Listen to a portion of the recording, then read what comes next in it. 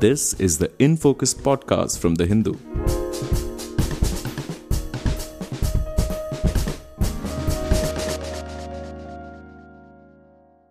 Hello and welcome to the Hindu's In Focus podcast with me, Amit Baruah, your host for this episode.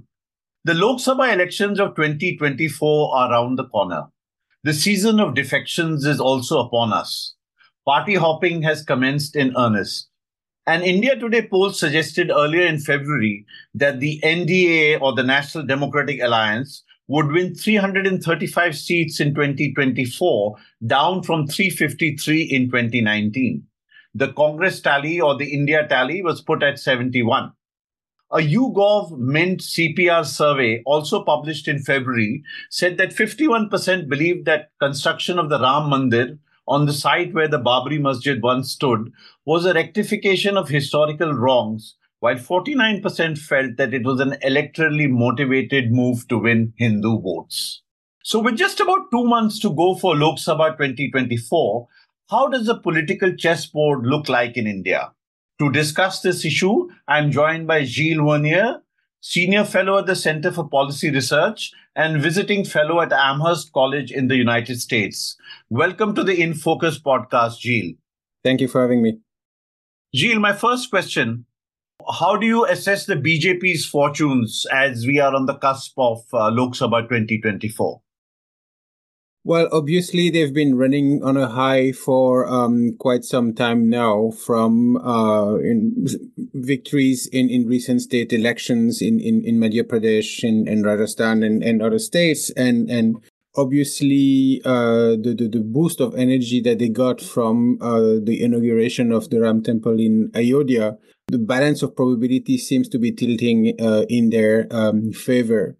It's worth noting also that the opposition seems bent on helping or pushing, the BJP on that current, upward wave by, failing to consolidate itself and present a cohesive or coherent challenge to the BJP's dominance. So at the moment, yes, things seems to be going in the direction of that the BJP wants.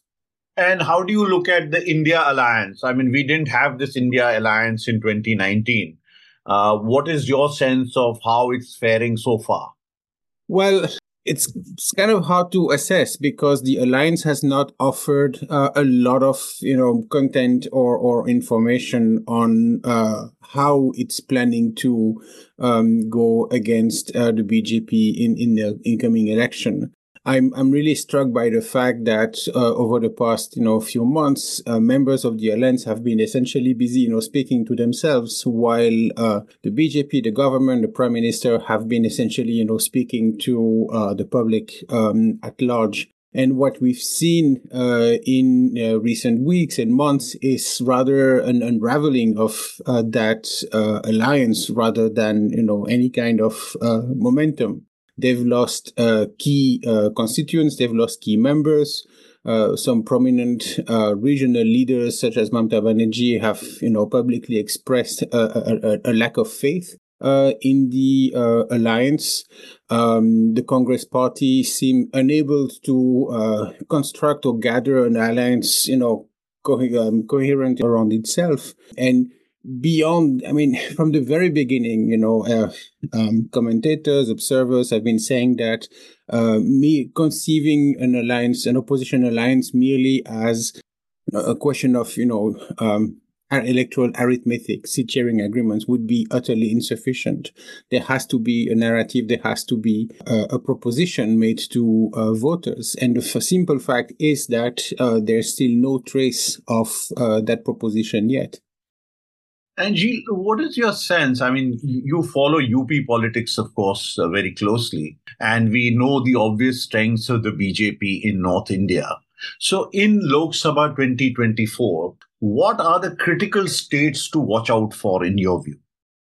See, The BJP has a rather thin majority in the Lok Sabha. We tend to forget that. It's around 55-56% of the seats, I think, on its own, which means that, and we know that their majority is based on their ability to sweep the North, right? They're currently holding somewhere around 80% of the seats in the Hindi belt, and so the challenge for the BJP is to maintain itself at that high degree of dominance. And so my sense is that it's not so much that key states are some states are particularly key, but it's the overall ability of the BJP to retain a similar degree of dominance across states. There is a perfectly plausible scenarios where the BJP wins all the states of North India, but not exactly at the same rate. And they could actually lose their majority even by winning every state in Northern India, should the opposition, the Congress, other parties in other states, sort of grapple, a few seats, 5, 6, 7, 8, seats, across different states. And so this is a national election. It's a national stage. Every seat is going to matter for the BJP. And what's your sense? I know what you said about North India, as a whole, as a overall for the BJP being critical. But what would you say about Bihar, which is a critical state, which sends 40 members to the Lok Sabha? And we've seen all the political acrobatics possible from Nitish Kumar. I mean, what will that vote share of Nitish Kumar finally take the BJP, pass the post in a sense in Bihar? Well, it's very much possible. I mean, as you've just mentioned, it's not the first time, it's not the first dance, of Nitish Kumar in Bihar, and voters so far don't seem, particularly bothered by it. He doesn't seem to particularly suffer electorally from his, let's call them, changes of heart. So there's no reason that I don't see any reason that should not be the case in the coming election. If anything, it could help the BJP to compensate for the predictable loss of a few seats in other Hindi belt states. But that being said, I'm not sure that it's going to make such a huge difference. And I want to draw your attention to one more state, which is Maharashtra, and we are seeing a lot of political pyrotechnics in, Maharashtra as well, with Ashok Chavan jumping ship to the BJP. It still appears that the BJP is somewhat worried about Maharashtra because it is a big state. And last time it sent, gave a big majority to the BJP. What is your sense this time on, how Maharashtra will fare or do? Well, Maharashtra is a very complicated state to handle. What I would say is that what we've seen in India over the past few years is, a decoupling of electoral behavior between state and national elections. And we've always known that state elections results are very poor predictors of things to come. But we know now with a fair degree of, certainty that voters are perfectly fine, voting differently in different kinds of elections. And so we know also that national factors tend to predominate. We know that the Modi factor tends to play stronger in a national election. The question, of course, is whether it's going to be enough to compensate for, the sort of chaos that has been, characteristic of Maharashtra politics in recent months. But all in all, the national angle should prevail over these regional and sometimes even sub-regional subtleties. I just want to pick up on that point you made about voters, behaving differently in assembly elections and in Lok Sabha elections. We've seen quite a history about for it. So, what is your sense? I mean, are we moving towards a more presidential system? Because it would appear that voters think, or at least North Indian voters think that, the country is safe in Mr. Modi's hands. I think it's been 2 general elections already that, national elections have had more of a plebiscitary character. We can call it presidential, we can call it plebiscitary also. That seems quite clear. And as long as Mr. Modi is there at the helm, this is a feature that is going to continue. But we also get blinded by, this, perception of, dominance of the BJP at the national level.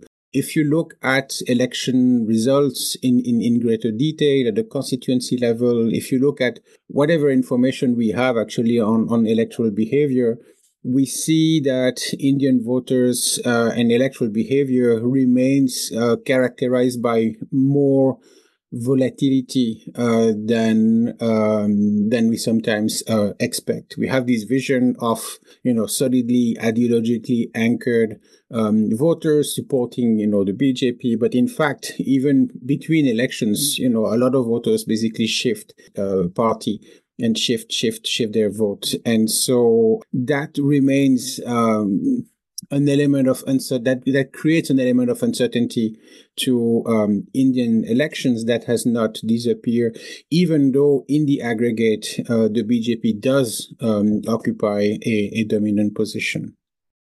Gilles, I want to also ask you about the main themes that might dominate the elections. One is obviously the construction of the Ram Mandir, and what the BJP hopes to cash in from that, especially in the state which you watch very carefully, which is Uttar Pradesh.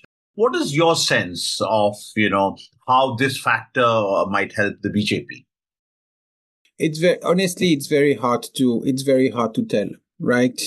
I think the strength of the BJP is to mobilize on a multiplicity of themes rather than, on a single theme. Obviously, we can say, nationalism is important. Hindutva, of course, is core to their ideology and to their proposal, but they offer also, a great other many things, right? If you remember the 2019 campaign, overall, this was a campaign led around the theme of protection of the poor, protection of the nation, protector of the territory, with, of course, Mr. Modi as the central figure, the central protective figure, at the center of everything. But voters have, in a way, a luxury of choice. They can pick what they like and decide to support or not support the BJP accordingly. And so it's very hard to isolate any particular factor and particularly predict how voters are going to respond about it. What we know from the recent survey, the YouGov survey run by my colleague Gilles Verniers at CPR and his colleagues recently that you mentioned, is that the construction of the temple, the inauguration of the temple, the fact that this was a head of a government taking the lead for really essentially a religious event and has become quite normalized, right? And that's obviously indicative of fairly massive shift in voters' views, attitudes, preferences. I'm not quite sure that the inauguration of the temple would have had the same degree of acceptability 10 years ago, 20 years ago, and certainly not 30 years ago when the Babri Masjid was destroyed, right? And so, yes, we can assume that it's going to play in favor of the BJP, but not necessarily as, a short-term response to a particular signal or event, but more as the product of a more sort of grounded, more ground level, social transformation that's taking place. And what is your sense of Uttar Pradesh, the state which you have watched closely over many years? And we don't have a real alliance. I mean, the Congress is quite a big player, and the RLD is going on its own with the BJP now. So what is your sense of, how, because UP does send 80 members to the Lok Sabha, and that's a huge, huge number. See, the rules of the game have changed in UP because this used to be, the competitive state, the fragmented state. No party ever, since before 2022, no party ever succeeded in, winning a re-election, right? So it was permanent volatility, permanent turnover of governments, parties in power, and so forth. And a lot of that uncertainty, a lot of that volatility came from the fact that the party system was fragmented between, 3-4 major players, SP, BSP, Congress, BJP. Now the political landscape has drastically changed. There are essentially two main parties in UP. The BSP has, for all practical purpose, collapsed. The Congress has virtually disappeared. They scored 2.5% in the last, state election. So they virtually became, they virtually politically disappeared from UP. And so UP has become bipolar. And the result of that is that it actually raises the bar for winning seats, right? When you have a fragmented landscape, the average winning victory, if you score 35% of the vote, that's usually sufficient to win a seat.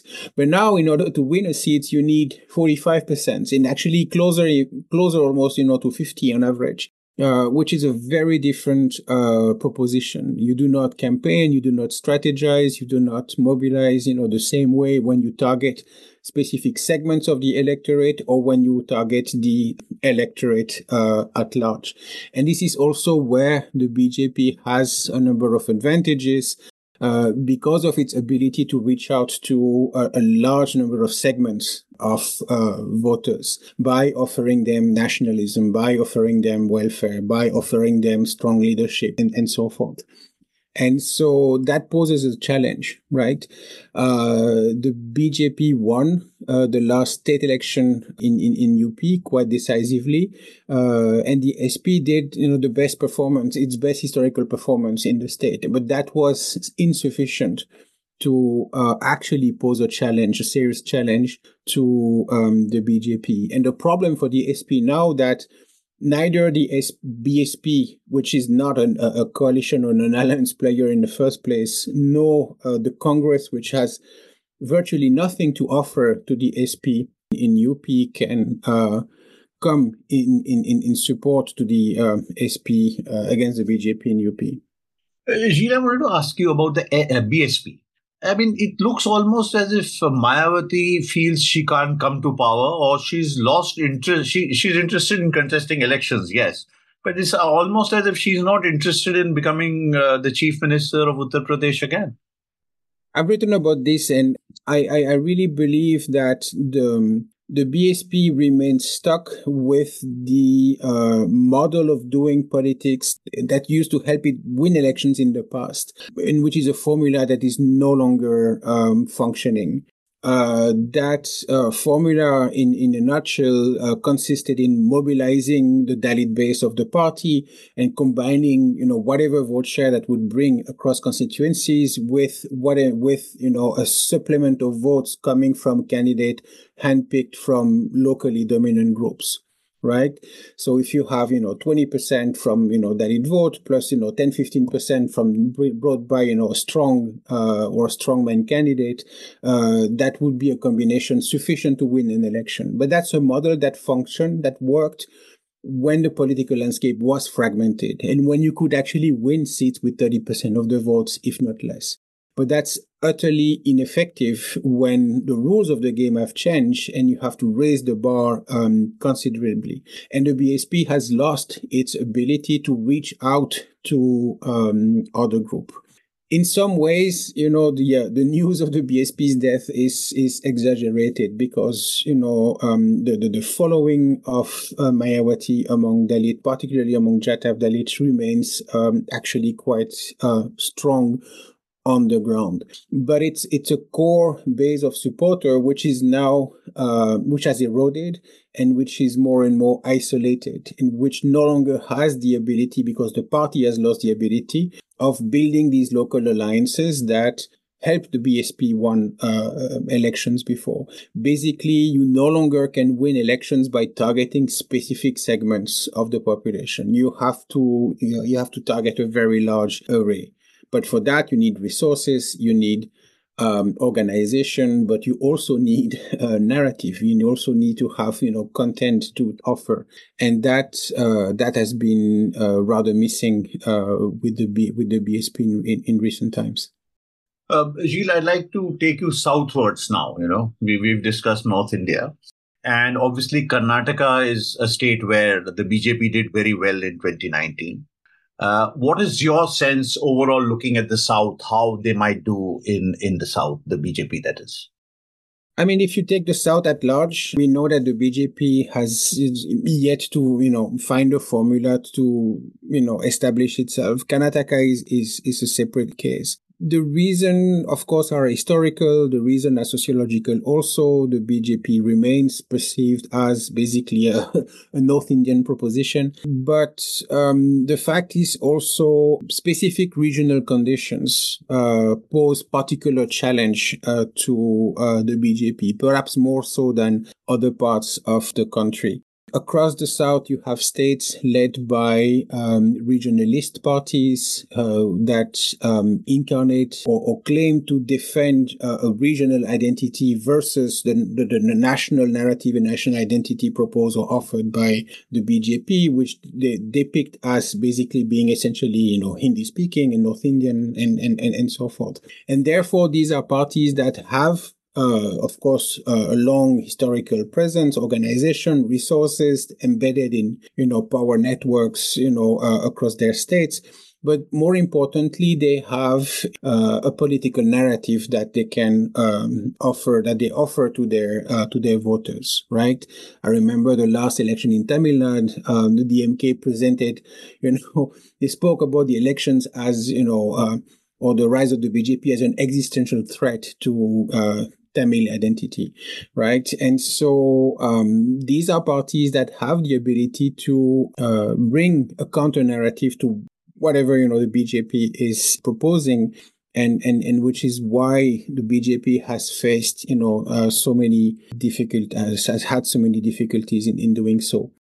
Even in the last elections in Karnataka, the Congress has actually succeeded in sort of building on an organization that had, a pan-state appeal, and that also pitted, the regional versus the national other. And so that perhaps, explain how, the South, as of now, still, eludes to the BJP. Before I let you go, Gilles, I wanted to ask you about the Supreme Court judgment on the conduct of elections. Will this have any impact on Lok Sabha 2024?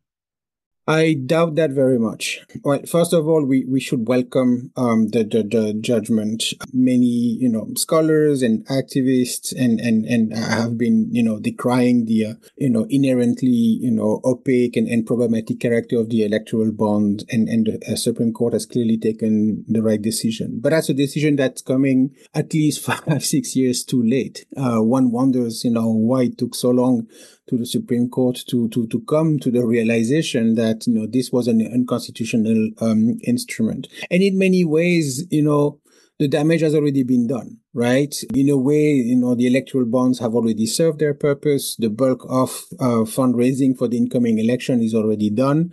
This is not money that is going to be, refunded. And so the BJP over the past, 6 years or so has drawn undue advantage from this mechanism. And even though it still remains, a fraction of the amount of money that is, spent, in politics and in elections, it has been a factor that has helped rather unduly the BJP in both state and national elections. And so this is not a victory of the opposition. I don't really remember, and I mean, some members of the opposition have, led the charge against, the electoral bonds, but by and large, opposition parties also relied on electoral bonds, for funding, barring a few exceptions like the Communists or the BSP. And so it's unlikely that this is going to have an effect on voters' behavior. This is not a judgment that's going to create transparency. Right now, the system is struck down. We basically are going to go from, the new opaque system back to the old opaque system, right? Which is not an ideal, situation either. The Supreme Court, if I'm correct, does not ask, the government to create transparency within the system. It says, the system has to go. And so the question is, well, something will have to come in its place. Either we go back to the, previous situation, or, some other mechanism will be put in place. But that's by definition is going to be, for later. Gilles Verniers, thank you so much for talking to the Hindus in Focus podcast. Your insights as an academic, as someone who's been watching Indian elections for a long time, are welcome. Thank you again, and I look forward to speaking to you as the Lok Sabha election nears. Thanks for having me. In Focus will be back soon with analysis of the biggest news issues. In the meantime, you can find our podcast on Spotify, Apple Podcasts, Stitcher, and other platforms. Just search for In Focus by The Hindu. We'll see you soon.